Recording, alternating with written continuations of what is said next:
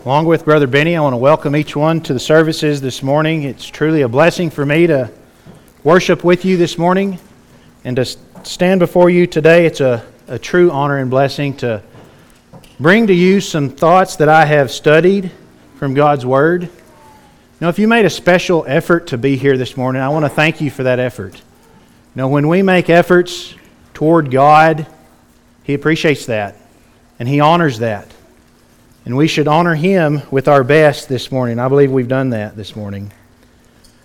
Our families are the building blocks for the church and our society. We've often heard that. Strong families lead to strong churches, strong communities, and a strong country. All of these things promote peace. Sadly, the opposite is also true. Weak or dysfunctional families often lead to church splits, crime, and even wars. How we interact within our earthly families will have great and lasting impact, either positive or negative, on the church and its ability to fulfill God's mission for it, which is saving souls. It's important that we understand God's design for the family. If we understand His design, we can properly fulfill God's expectations for us. When we do this, we will be blessed and God will be glorified. I believe the significance of the family is borne out in recent lessons given here at Northwest. This past Father's Day on June 18th, Brother D. Till spoke on the role of fathers and the importance of that role. On Mother's Day, May 14th, Brother Mark Hayes spoke on the hand that rocks the cradle and the role of mothers. And on April 23rd, Brother Craig Setliff spoke on what God expects from young people. I encourage you to go back and review this material. It's very important to each one of us. These are all very important God-given roles within the family. And roles that, when properly fulfilled, promote lives that are full of joy, hope, and love. But from the very beginning, Satan has sought to change, remove, blur, and even condemn the responsibilities of everyone in the family unit, the father, the mother, and the children. By doing this, generations have lost sight of what God expects from them. This has left voids in our homes, in the church, and in society. Too often, families lack proper guidance and direction because Satan has succeeded in confusing God's simple design for the family. It's important that we understand what Satan's ultimate goal is, and that is confusion, pain, and ultimately eternal death. John chapter 10 verse 10 says, "The thief does not come except to steal, to kill, and to destroy. I have come that they may have life, and that they may have it more abundantly." Jesus offers an abundant life. And God's plan and purpose for the family offers just that to us. One filled with joy, hope, love, and a peace that passes understanding that only comes when one stands justified before God through an obedient faith. This morning I want to look at the command that was first given to the children of Israel on Mount Sinai, and that was also given to us by the Apostle Paul in Ephesians chapter 6 and verse 2.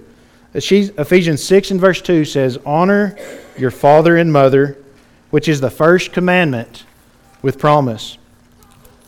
Now, I believe this command is very important to those children that are still at their parents' home. But I also believe it is a commandment that is exceedingly important to all of us, no matter where we find ourselves in life, even when we've left the safety of the home of our youth.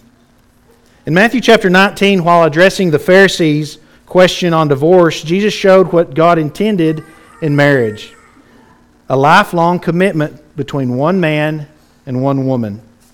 As husbands and wives, that is what we should be striving to accomplish in our lives.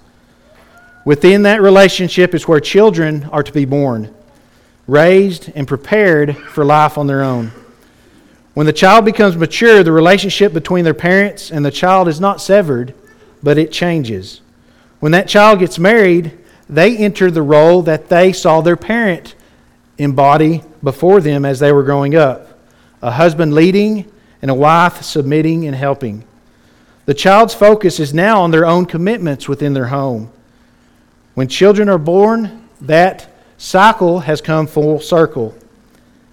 However, it's God's plan on earth, and if it's going to be successful to the best of its ability, it's important that the relationship between child and parent continue, even though it may look different, as long as both of them are alive on the earth. So what does it mean to honor your parents, as we read in Ephesians chapter 6, verse 2? First thing, I believe it means to respect. Let's go back to the original command that Paul was referencing here in Ephesians chapter 6. We find that in Exodus chapter 20 and verse 12. It says, "Honor your father and mother, that your days may be long upon the land which the Lord your God is giving you." The Hebrew word underlying honor suggests heaviness, weightiness, and severity, all in a long-lasting, continual sense. It implies an importance or significance, lifelong responsibility. God shows how important He viewed this command when He gave the punishment for those children that did not obey that command, death by stoning. The writer of Proverbs puts it very graphically, and he puts it this way in Proverbs chapter 30 and verse 17. "The eye that mocks his father and scorns obedience to his mother, the ravens of the valley will pluck it out, and the young eagles will eat it." I don't think he could be any more direct and straightforward. Two English synonyms for honor are respect and reverence. Reverence means to have a deferential regard for, to treat with propriety and consideration. And reverence is respect turned up a notch, because it is combined with adoration or awe. So why does God want a person to respect and honor their parents? First, I believe it goes back to the fact that the family is the basic building block of society. If we learn to honor and respect our parents, we will be better equipped and better able to honor and respect those in society that we should honor and respect, which is everyone. And ultimately, we will learn to honor and respect our Heavenly Father. You know, it's the same principle we find in 1 John chapter 4 and verse 20. 1 John 4 and 20, John says, "If someone says, 'I love God,' and hates his brother, he is a liar. For he who does not love his brother whom he has seen, how can he love God whom he has not seen? And this commandment we have from him, that he who loves God must love his brother also." So how can we say that we honor and respect God when we do not show honor and respect to those that He has given to us in this life, that we know, that we see, that we interact with, and has commanded us to honor? The Apostle Peter commands us to honor all those that we deal with in 1 Peter chapter 2 and verse 17. 1 Peter 2 and verse 17 says, "Honor all people, love the brotherhood, fear God, honor the king." We're commanded to show honor and respect specifically to those that are older than us. When dealing with those in the congregation, Paul tells the young evangelist Timothy in 1 Timothy chapter 5 verses 1 and 2, "Do not rebuke an older man, but exhort him as a father, younger men as brothers, older women as mothers, younger women as sisters, with all purity." This word rebuke that's used here in 1 Timothy 5, this is the only place that this Greek word is used in the Bible, and it means to chastise or to berate someone.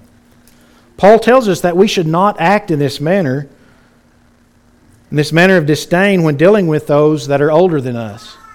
Last time I checked, parents are older than their children. This means we should love, honor, and respect, and have that and show that when we deal with our parents. We should build them up rather than tear them down. It's not our place to point out all their faults and kick them while they're down. The same way in which we honor and show honor to a king or someone in authority, we should show that same honor and respect toward all men, and this should first be learned at home by honoring our parents. You know, I believe too often we're tempted to show honor and respect to everyone outside of our family or everyone that's at arm's length from us, but those that are closest to us, those closest relationships, our spouse, our parents, our closest friends, sometimes we do not maintain the effort required to show them the respect and honor that they deserve. How often have you seen grown children take advantage of their parents? Talking down to them, taking advantage of them in business or in personal relationships, only looking for money in that relationship, or neglecting their own responsibility to raise their own children and leaving it to the grandparents. While the relationship between grandparents and grandchildren is important and valuable, it is not God's design for children to be raised by their grandparents. Sometimes because of tragedy, this has to be the case, but the best way, God's way, is that parents fulfill their responsibility. Ephesians chapter 6 and verse 4 says, "And you fathers, provoke not your children to wrath, but bring them up in the training and admonition of the Lord." You know, if we lose respect for anyone, specifically our parents as we're talking about today, it becomes much easier to take advantage of them. Then, the relationship that God has intended to bless us throughout our life now has become a curse to us. We cannot let that happen. The next point I like to note that honoring implies, or honoring demands, is that we obey our parents. 1 Timothy chapter 6 and verse 1 says, "Let as many bondservants as are under the yoke count their own masters worthy of all honor, so that the name of God and His doctrine may not be blasphemed." When children do not honor their parents, the name of the Lord is blasphemed. We're saying that it's not, God's way is not the best way. I have a better way than God does. In order to show honor to his master, a servant must obey him. We give honor to those that we obey. We show that we acknowledge their authority over us. The Apostle Paul wrote in Ephesians 6:1, "Children, obey your parents in the Lord, for this is right." When we're young and in our parents' home, obedience is imperative. As a child should obey their parents in the Lord, I believe that commands certain things. Number one, I believe we must obey our parents as if it was the Lord that was commanding us. We see this same idea borne out in Colossians chapter 3, verses 23 and 24. Colossians 3, 23 and 24, "And whatever you do, do it heartily, as to the Lord and not to men, knowing that from the Lord you will receive your reward of the inheritance you serve, for you serve the Lord Christ." We need to honor our parents and submit to them, especially when we're in their household, and do what they say. But in the Lord also demands that we obey them as long as it goes in accordance with God's Word. They have authority over us, but they do not have the ultimate authority. God alone holds that position. I remind you of the apostles. After being beaten, after being scourged, and being told, "Do not preach this Christ. Do not lay His blood at our feet." What did they say? Under threat of more punishment and death. Acts 5, verse 29. "But Peter and the other apostles answered and said, We ought to obey God rather than men." Young souls that are given to a parent's care, how important does that make that interaction become? You are God's representation on this earth to train that child. Make sure that you're in God's Word. Make sure that you know what God wants you to do so that you will not lead your children astray, but give them the blessing of a godly home. You know, at some point we become our own person and we become accountable to God when we understand right and wrong. Because our parents may have taught us wrong, that doesn't give us a pass when we come to the age of accountability. I remind you of the rich man and Lazarus in Luke chapter 16. You know, many times we interact with people and maybe their upbringing maybe keeps them from wanting to go full force towards service to God because they feel like in some way they are dishonoring their parents by submitting to the truth they find in God. You know, the rich man, suppose he was a Jew, but he did not live in a godly manner. What was his response when he saw Lazarus in Abraham's bosom? Did he want his brothers that were still on the earth to continue to do as he did? No, even in his wickedness, he said, "Send somebody back. Keep them from following the same course that I have." You know, even if we have parents that have passed on, and maybe they weren't members of the church, maybe they didn't know the truth, they would want us to know the truth. They would want what's best for us. We see that the the rich man wanted what was best for his siblings, our parents would want the same for us. Just like everything else, when God designs something, when we follow that design, parents teaching our children and children submitting to parents, it works the best for everyone involved. Proverbs chapter 6 and verse 20, "My son, keep your father's command and do not forsake the law of your mother." There's no one in this world that wants what's better for you than your parents. And as I said, this shows how grave the responsibility is for the parents, and we cannot take it lightly.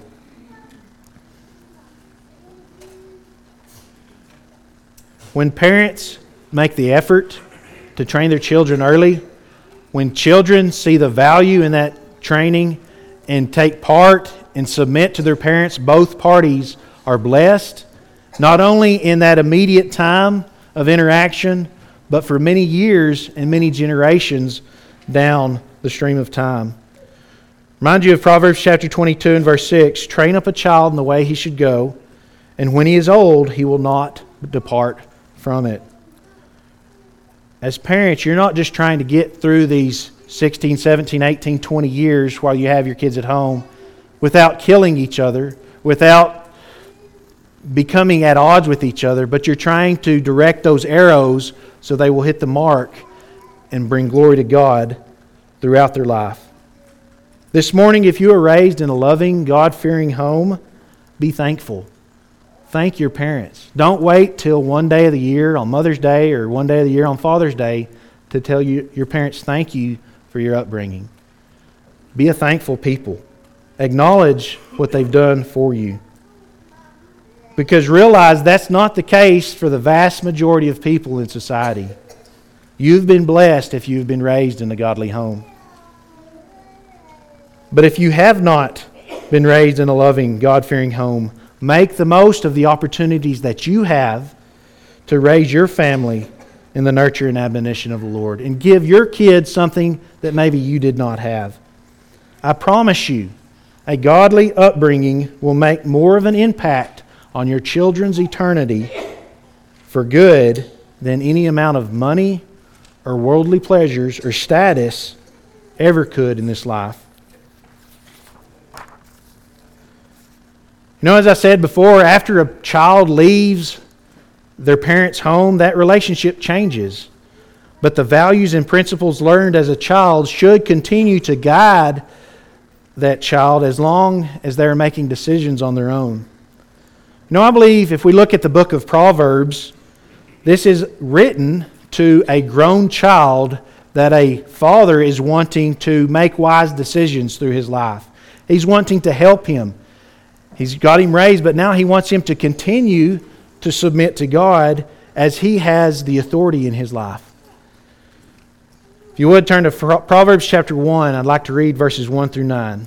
Proverbs 1, 1 through 9 says, "The Proverbs of Solomon, the son of David, king of Israel, to know wisdom and instruction, to perceive the words of understanding, to receive the instruction of wisdom, justice, judgment, and equity, to give prudence to the simple, to the young man knowledge and discretion. A wise man will hear and increase learning, and a man of understanding will attain wise counsel. To understand a proverb and an enigma, the works of the wise and their riddles. The fear of the Lord is the beginning of knowledge, but fools despise wisdom and instruction." My son, and I read this as if one pleading to his son. He says, "My son, hear the instruction of your father, and do not forsake the law of your mother. For they will be a graceful ornament on your head and chains about your neck." They will bless you continually throughout your life if you will submit to them. You know what's truly sad about this reading is that the wise man Solomon who penned this, the king of Israel, the wisest man save Christ that lived upon the face of the earth, his son did not heed his own father's counsel when choosing how to rule his kingdom. He did not listen to the counsel of the elders that lived with Solomon, but he listened to his peers. And because of that, God's kingdom was divided, and his people were led into idolatry. And for generations, they had to suffer the consequences for the lack of wisdom that this son had when choosing. When our upbringing aligns with God's Word, it is a true blessing, and we cannot squander that blessing. You know, Ezekiel chapter 18, verse 20 is very clear. It's not our name that makes us justified before God. It's not our ancestry, but it's each person. The soul that sins, it shall die. The wickedness of the father is not put on the son, and the righteousness of the father is not put on the son. Or vice versa. Each person stands on their own. So we need to listen to the counsel that we've been given, especially when we have godly parents. We need to learn from their mistakes and experiences so that we don't have to endure the consequences that maybe they had, and so that we can live a life unbound by those effects of sin, and we can be a blessing to those around us and to the church and to God. You know, I believe there are examples throughout the Bible, both of those that acted poorly, as we talked about Rehoboam, but also of those that honored their parents and that submitted to the wise counsel of their parents, and because of that they were blessed, and everyone around them was blessed as well. You know, one of those that comes to my mind is Hadassah, that we know as Esther in the Bible. She was a good example of a person that honored her parents, and she was an orphan. Now, her parents had died, we find in the book of Esther. But Mordecai, her cousin, cared for her as his child. He was her father, and she was his daughter. And we see that relationship continued even after she left Mordecai's home. You know, chances are your parents have been through a situation very similar to whatever situation you're going through in this life at this very moment in time. And they've probably learned from that situation. And they have wisdom from their experiences that they would love to help you with in a loving manner to help you to make the most of your life. You know, Mordecai must have known something bad would happen if Esther was to reveal her nationality from the beginning, or maybe he knew there would come a time that would present itself and it would be able to bring glory to God. But whatever the case, he told Esther, don't reveal where you're from when you go before the king. So she did not do that, and she kept that to herself, and she became the queen of the land. Later on in the story of Esther, God's people are threatened because the evil man Haman, who also came from a decision many generations before when Saul did not kill the Amalekites. His ancestor was Agag, the king of the Amalekites. So this wicked Haman devises a plan to destroy the Jews. And a decree is sent out that on a certain day, all the Jews of the land of Persia, which was the largest country in the world at that time, a world empire, that they were to be slaughtered. In Esther chapter 4, verses 1 through 5, it says, when Mordecai learned all that had happened, he tore his clothes, put on sackcloth and ashes, and went out into the midst of the city. He cried out with a loud and bitter cry. He went as far as the front of the king's gate, for no one might enter the king's gate clothed with sackcloth. And in every province where the king's command and decree arrived, there was great mourning among the Jews, with fasting, weeping, and wailing, and many lay in sackcloth and ashes. So Esther's maids and eunuchs came and told her, and the queen was deeply distressed. Then she sent garments to clothe Mordecai and take his sackcloth away from him, but he would not accept them.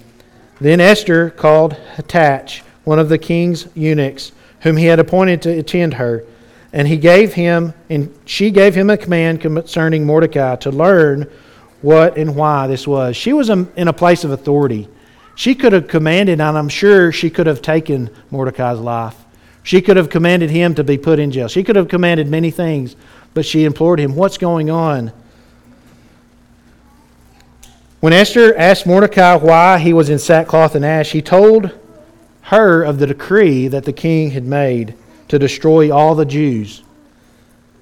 You know, Mordecai asked Esther to go before the king. She's no longer under his authority in the home, but he asked her, go before the king and implore on the behalf of myself, yourself, and all the people of the land, the Jews. I believe Esther probably would have been safe from the decree. She would not have been killed as the rest of the Jews. She could have kept her identity hidden. But even though she would have been free from that risk, she risked her life to save her people and to fulfill what Mordecai had asked of her. We go on in Esther chapter 4, verse 15. Then Esther told them to reply to Mordecai, "Go gather all the Jews who are present in Shushan, and fast for me. Neither eat nor drink for 3 days, night and day. My maids and I will fast likewise. And so if I go to the king, which is against the law, and if I perish, I perish." She said, "I'm going to do what you say. I'm going to go, and if some bad things happen to me, bad things happen." She was willing to submit to his counsel. She understood that his way was the best.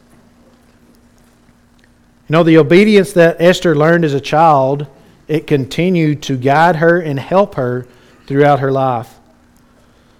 By learning obedience to her father, she also learned obedience and learned authority that comes from God. She didn't just look at her own interests, as we see many others in the Bible did, like Lot's daughters, but she looked after the interest of Mordecai and all of her people because she submitted to God's plan. We also see from this example that we can never become too important to listen to the counsel of others that are wise, and especially our parents. As we've already noted, Rehoboam did exactly the opposite. He didn't listen to the counsel of the wise elders of the land, but he listened to his peers.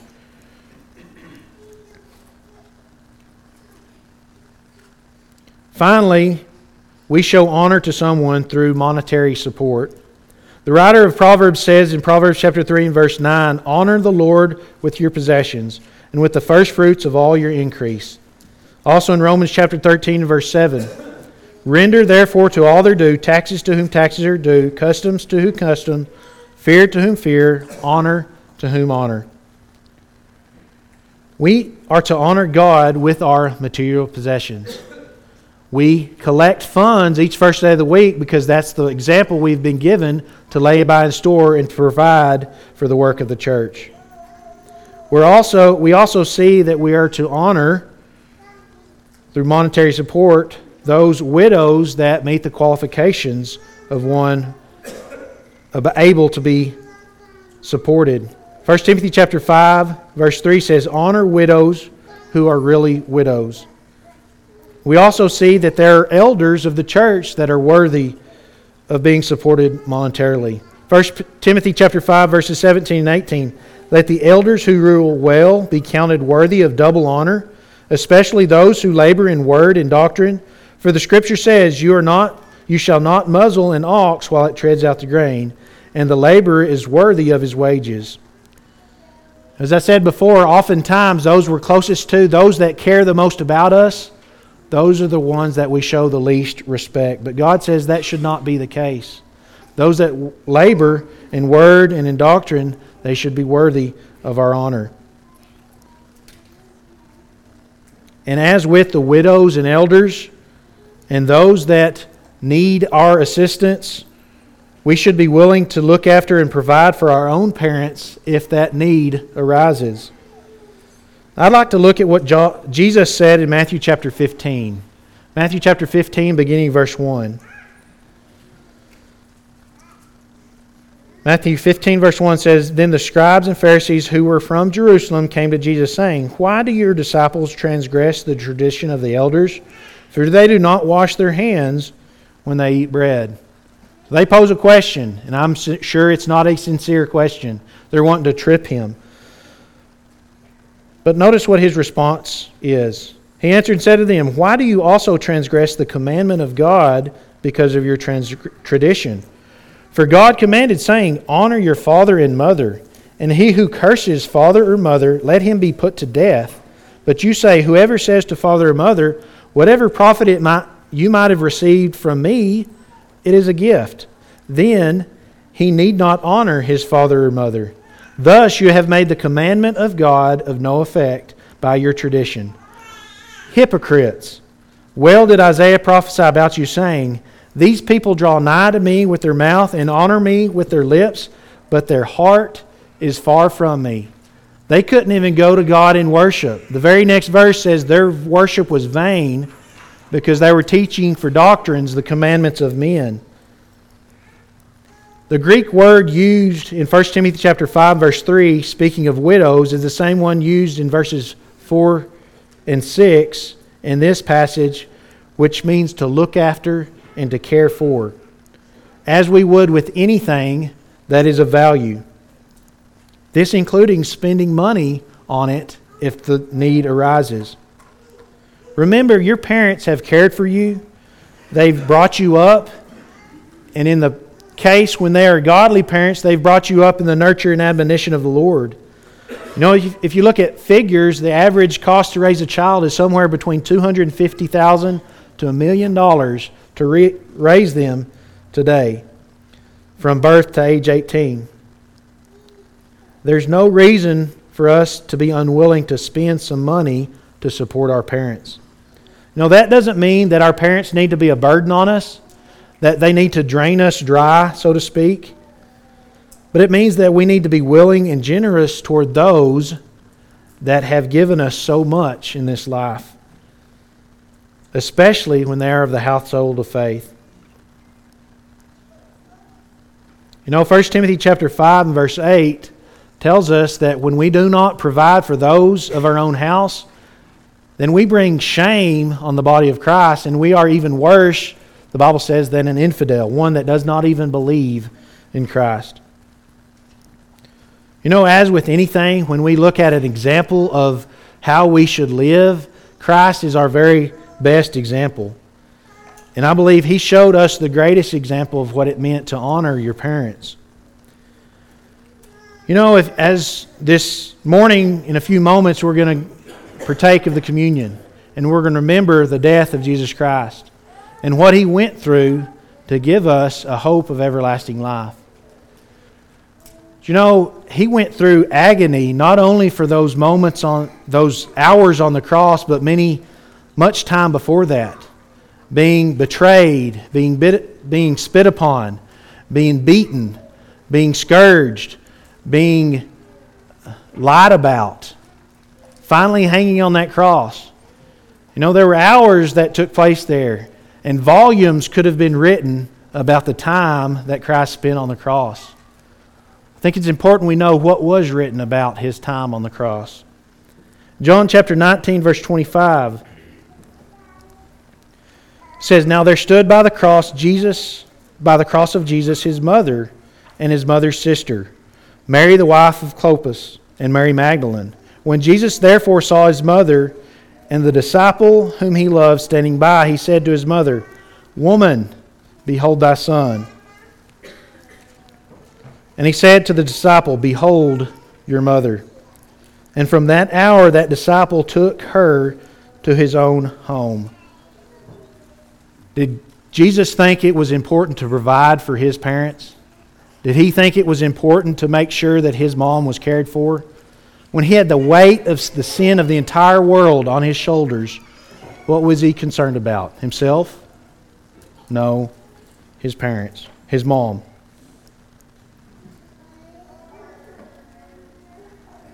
Now, I'm sure Mary had done so much for Christ growing up. She had raised Him with Joseph to be their child. She was highly esteemed by God to do this. But don't you imagine Christ was probably the easiest child in the world to raise? But yet He still honored His parents.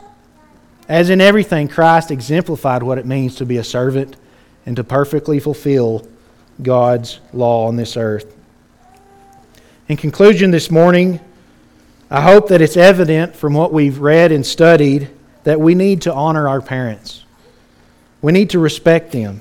We need to obey them when they lead us in the way of God, and we need to provide for them if they need it. By doing this, we show that we esteem God's law more than our own opinions, more than our own desires. We show that God's way is the best way because He is the creator of the family. You know, today in today's society, the Bible says you only need a man and a woman in order to have a child. And after that, the child should be able to be brought up however a person wants to. But we see that is not the best way, and that does not bring glory to God. We are blessed when we do things God's way, but we are also cursed when we dishonor God and His creation and His way. Deuteronomy chapter 27 verse 16 said, "Cursed is the one who treats his father or his mother with contempt, and all the people shall say, Amen." As we said earlier, our parents want what's best for us, and it is literally biting the hand that fed you when you treat your parents with contempt. If godly parents tell you something, take heed. I'd like to leave you with Ephesians chapter 6, verses 1 through 3. "Children, obey your parents in the Lord, for this is right. Honor your father and mother, which is the first commandment with promise, that it may be well with you and you may live long on the earth." Praise God for godly parents. I believe that's all that I've prepared this morning. There's one here that's been taught the plan of salvation that wants to put on Christ in baptism, understanding that the only way to God is through His Son, Jesus Christ, and the death that He died on Calvary and the blood that was shed at that point, and having the purity of that blood wash away your sins so that you can stand justified before God. If you want to put on Christ in baptism, or if you want the prayers of the church, please come forward as we stand and sing the song of invitation.